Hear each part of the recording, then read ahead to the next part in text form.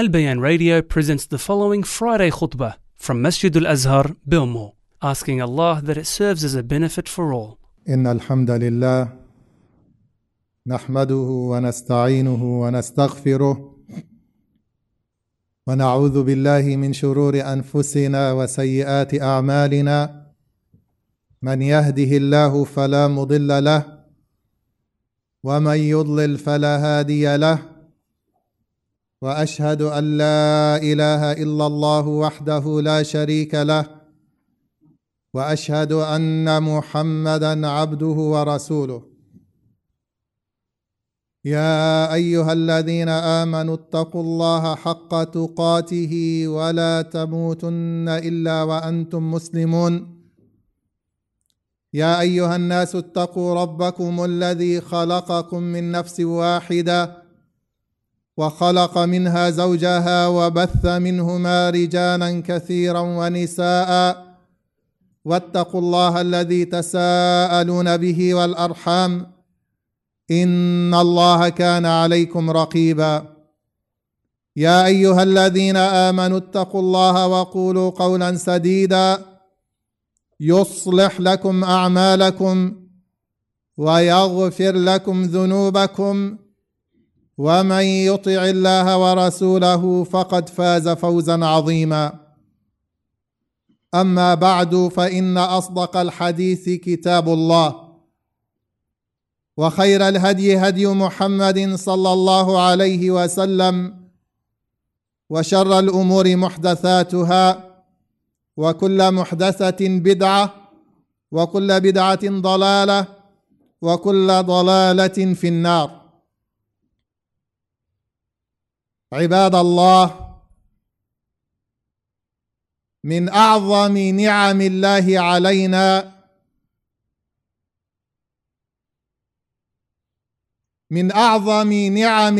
علينا وجود كلام الله بيننا.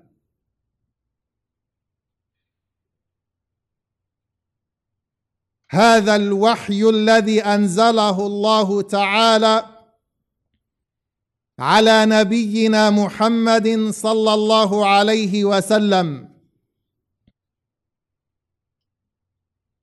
وتضمن هذا الوحي الهدى والنور والبيان، وجعل الله عز وجل فيه تأثيرا عجيبا في هداية الناس. فالسعيد من أقبل عليه والتزم بما جاء به،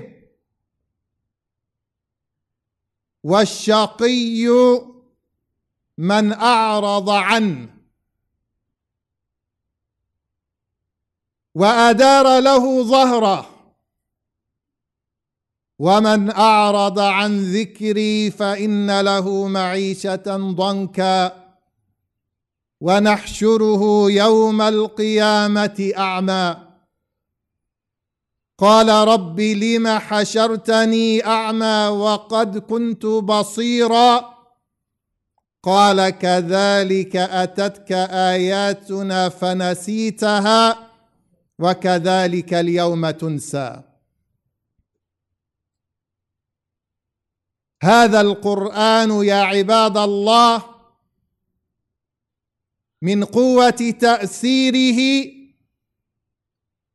لو أنزله الله على جبل لتصدع من خشية الله. لو أنزلنا هذا القرآن على جبل لرأيته خاشعا متصدعا من خشية الله. وتلك الأمثال نضربها للناس لعلهم يتفكرون. هذا القرآن انبهر به كثير من الخلق قديما وحديثا لجماله وقوة تأثيره وما تضمنه من المواعظ والهدى والأحكام. أخرج لنا الإمام البخاري قصة حصلت مع أبي بكر الصديق رضي الله تعالى عنه،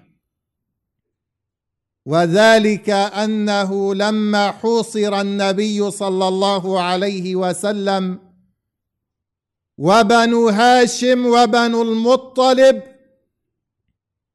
في شعب أبي طالب، واشتد الأذى على المسلمين، أذن لهم النبي صلى الله عليه وسلم بالهجرة إلى الحبشة، فخرج أبو بكر رضي الله تعالى عنه مهاجرا إلى الحبشة، فلقيه مالك بن الحارث ابن الدغنة، فتعهد أن يجير أبا بكر، وكان ابن الدغنة سيد قبيلة القارة، وكان لهم حلف مع قريش، فتعهد ابن الدغنة لأبي بكر أن يجيره وأن يحميه كي يعبد الله عز وجل في مكة. يقول الراوي: فطفق أبو بكر يعبد الله في داره، ولا يستعلن بالصلاة ولا القراءة إلا في داره. ثم بدا لأبي بكر فابتنى مسجدا في فناء داره، وبرز فكان يصلي فيه ويقرأ القرآن، فيتقصف عليه نساء المشركين وأبناؤهم. قال علماء اللغة: يتقصف عليه أي يزدحمون عليه، فكان نساء المشركين وأبناء المشركين يزدحمون عليه، يعجبون وينظرون إليه. وكان أبو بكر رضي الله عنه رجلا بكاء لا يملك دمعه حين يقرأ القرآن، فأفزع ذلك أشراف قريش من المشركين. فانظروا إلى انبهار المشركين، إلى انبهارهم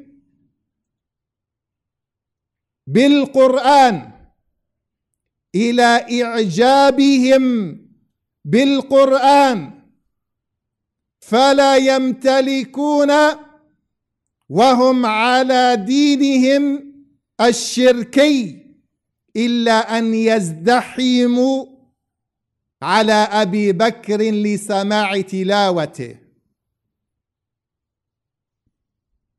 وهذا إن دلنا يا عباد الله، دلنا على عظمة القرآن وحلاوة القرآن وعلى تأثير القرآن في النفوس.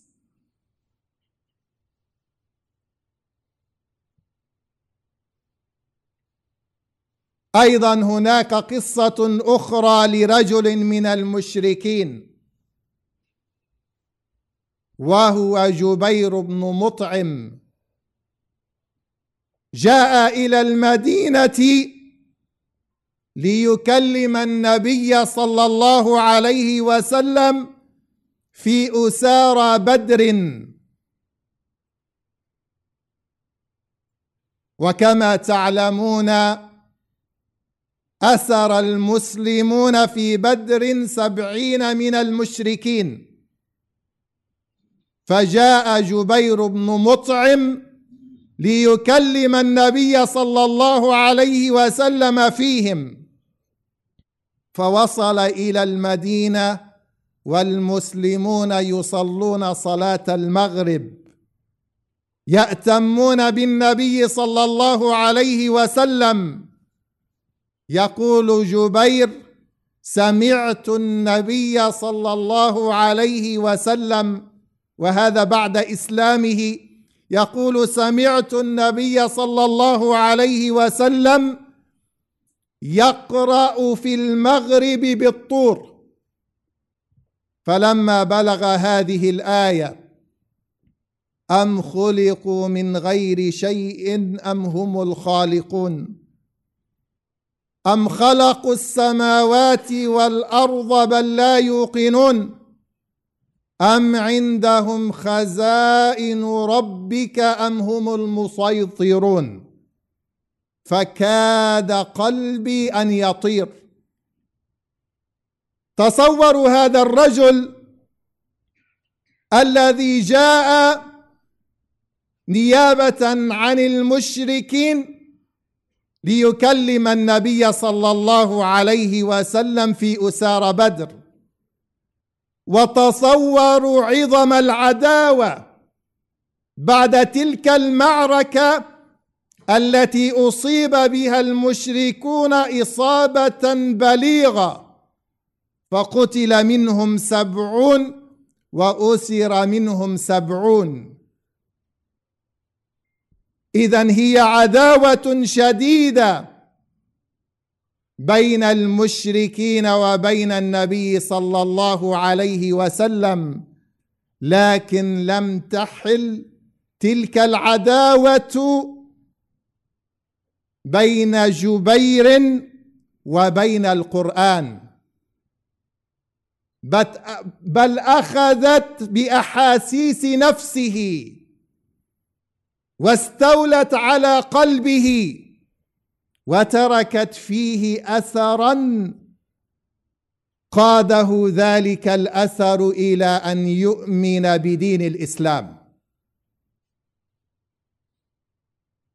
فنصيحتي لكل مسلم إذا أراد أن يترك أثرا في قلبه أو أثرا في أبنائه أن يعلمهم القرآن، أن يحبب إليهم القرآن،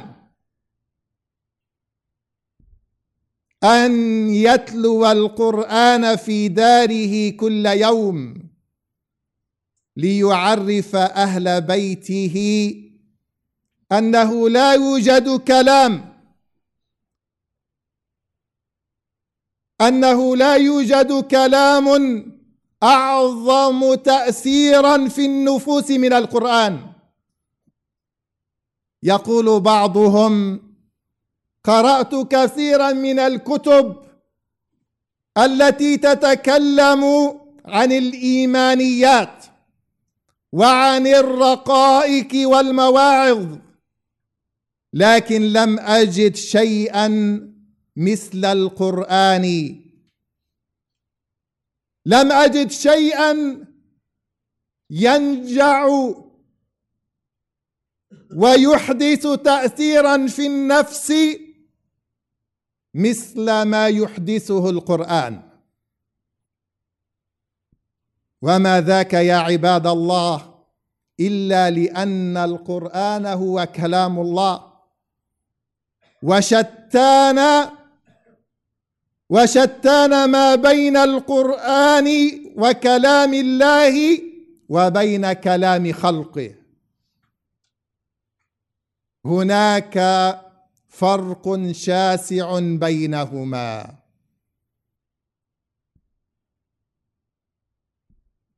إن استطاع العبد أن يزرع في قلب أولاده حب القرآن يكون قد ترك تأثيرا فيهم إلى أن يلقوا ربهم سبحانه وتعالى. فلماذا الزهد يا عباد الله في القرآن؟ ليسأل الواحد منا نفسه: ما هي مدى علاقتي بكلام الله؟ في كم أختم كتاب الله؟ النبي صلى الله عليه وسلم لما نصح عبد الله بن عمرو قال: أختم في كل شهر مرة، وفي رواية في كل 40 مرة، فإن استطعت أن تكون من هذا الصنف فلا تتأخر يا عباد الله. لا تهجر ختم القرآن ولا تؤخره أكثر من 40 يوما.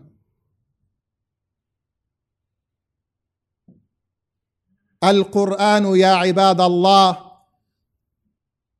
انبهرت به الجن لما سمعوا. لما كان النبي صلى الله عليه وسلم في موضع يقال له بطن نخلة، وكان يصلي في أصحابه صلاة الفجر، هيأ الله سبحانه وتعالى له نفرا من الجن فمروا في ذلك الموضع فوجدوا النبي صلى الله عليه وسلم يصلي صلاة الفجر، فتناصحوا فيما بينهم إلى الإنصات، وتأثروا بالقرآن تأثرا عجيبا. وقص الله سبحانه وتعالى علينا تلك القصة في موضعين من القرآن: في سورة سميت باسمهم سورة الجن، وفي سورة الأحقاف التي قال الله سبحانه وتعالى فيها: وإذ صرفنا إليك نفرا من الجن يستمعون القرآن فلما حضروه قالوا أنصتوا فلما قضي ولوا إلى قومهم منذرين قالوا يا قومنا إنا سمعنا كتابا أنزل من بعد موسى مصدقا لما بين يديه يهدي إلى الحق وإلى طريق مستقيم يا قومنا أجيبوا داعي الله وآمنوا به يغفر لكم من ذنوبكم ويجركم من عذاب أليم ومن لا يجب داعي الله فليس بمعجز في الأرض وليس له من دونه أولياء أولئك في ضلال مبين. انظروا يا عباد الله إلى عظام أثر القرآن في نفوس الجن. بقراءة واحدة آمنوا بهذا الكتاب، بقراءة واحدة رجعوا إلى قومهم منذرين، لأنهم فهموا رسالة القرآن، لأنهم تدبروا معاني القرآن. إذا ما قرأت القرآن لا يكن همك فقط منه القراءة، بل ليكن همك منه أن تتدبر ما أنزل الله فيه من أحكام. كتاب أنزلناه إليك مبارك ليدبروا آياته وليتذكر أولو الألباب. فتدبروا يا عباد الله كتاب الله، فوالله ما هناك شيء أنفع للقلوب وأعظم تأثيرا في النفوس من كلام الله سبحانه وتعالى. أسأل الله تعالى أن يحبب إلينا كلامه وأن يعيننا على تدبره وفهمه وتلاوته حق التلاوة. أقول ما تسمعون وأستغفر الله لي ولكم فاستغفروه إنه هو الغفور الرحيم. الحمد لله رب العالمين، والصلاة والسلام على أشرف الخلق والمرسلين نبينا محمد وعلى آله وصحبه ومن تبعهم بإحسان إلى يوم الدين. هناك سؤال يطرح يا عباد الله: لماذا يجد الناس جفاء في نفوسهم؟ لماذا يجد الناس قسوة في قلوبهم؟ لماذا يجد الناس صعوبة في الإقبال على دين الله؟ كل هذه الأسئلة تدور حول نقطة واحدة، والجواب هو من كتاب الله. قال الله عز وجل: ألم يأن للذين آمنوا أن تخشع قلوبهم لذكر الله وما نزل من الحق. ألم يأن للذين آمنوا أن تخشع قلوبهم لذكر الله وما نزل من الحق ولا يكونوا كالذين أوتوا الكتاب من قبل فطال عليهم الأمد فقست قلوبهم وكثير منهم فاسقون. فطال عليهم الأمد فكانت الفترة طويلة بينهم وبين الوحي. هذا الانقطاع الطويل عن الوحي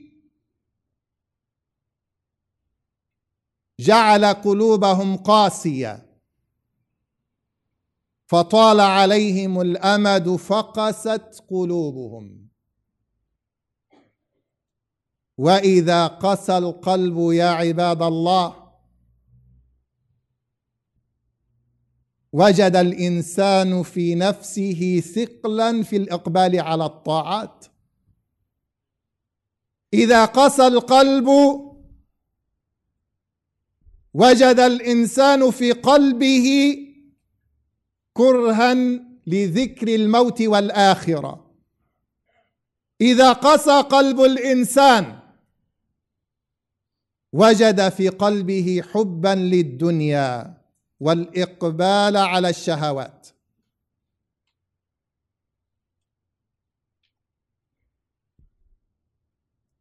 ألهذا حل؟ ألهذا شفاء؟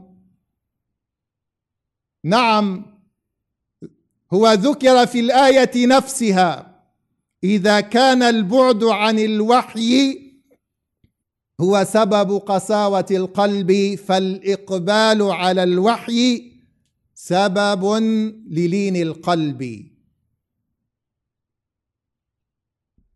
يا أيها الناس قد جاءتكم موعظة من ربكم وشفاء لما في الصدور وهدى ورحمة للمؤمنين.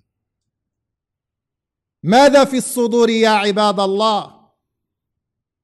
في الصدور شهوات تتشوف.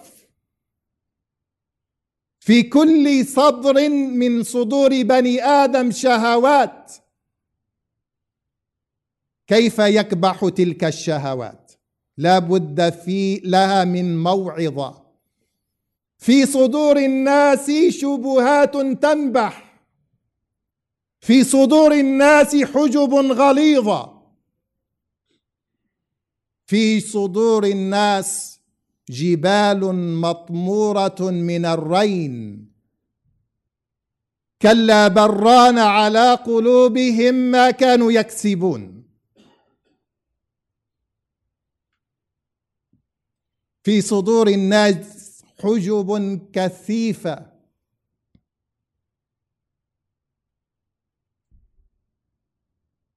شفاؤها ودواؤها فقط في كلام الله عز وجل، شفاء لما في الصدور. إذا شفيت الصدور يا عباد الله أقبلت على طاعة الله. إذا شفيت الصدور أحب المرء الآخرة. إذا شفيت الصدور لم يعط العبد كل حياته ووقته للدنيا. لماذا يا عباد الله نجد تهاونا في تعلم القرآن مع ما فيه من هذه الآثار الطيبة الحميدة؟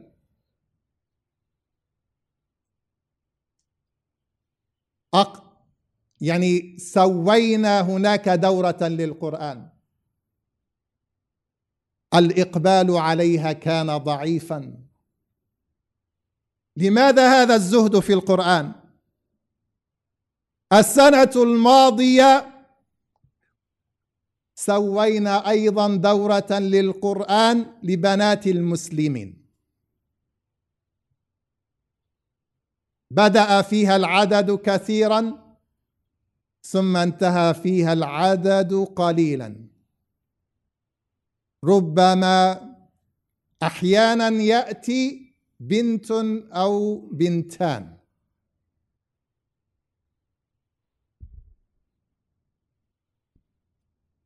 كيف نستطيع أن ننجي أولادنا إذا لم نزرع في قلوبهم حب القرآن؟ كيف نستطيع أن نحصنهم من الشهوات والشبهات إذا لم نعلمهم قراءة القرآن وفهم معانيه؟ لا نريد أن نطيل عليكم، ولكن لا نريد أن نكون كمثل الذين شكاهم رسول الله صلى الله عليه وسلم إلى ربه حين بعثه الله بهذا الوحي، فقال كما ذكر الله سبحانه وتعالى عنه: وقال الرسول يا رب إن قوم اتخذوا هذا القرآن مهجورا. الله عز وجل ربى نبيه بالقرآن، ونبينا صلى الله عليه وسلم ربى أصحابه بالقرآن. والسلف رضوان الله عليهم كان لا يمر عليهم الأسبوع إلا وهم يختمون القرآن. هكذا كانوا وهكذا حفظهم الرب سبحانه وتعالى. اللهم إنا نسألك أن تحبب إلينا القرآن، وأن تفهمنا القرآن، وأن تعيننا على تلاوته وعلى إقامة أحكامه. اللهم اجعلنا من أهل القرآن. اللهم إنا نستغفرك ونتوب إليك. اللهم لا إله إلا أنت سبحانك إنا كنا من الظالمين. اللهم خذ بنواصينا إلى الخير، اللهم خذ بنواصينا إلى الخير، اللهم خذ بنواصينا إلى الخير. اللهم إنا نسألك الجنة وما يقرب إليها من قول أو عمل، ونعوذ بك من النار وما يقرب إليها من قول أو عمل. اللهم صل وسلم وبارك على عبدك ونبيك محمد وعلى آله وصحبه أجمعين. إن الله يأمر بالعدل والإحسان وإيتاء ذي القربى وينهى عن الفحشاء والمنكر والبغي يعظكم لعلكم تذكرون. وأقم الصلاة.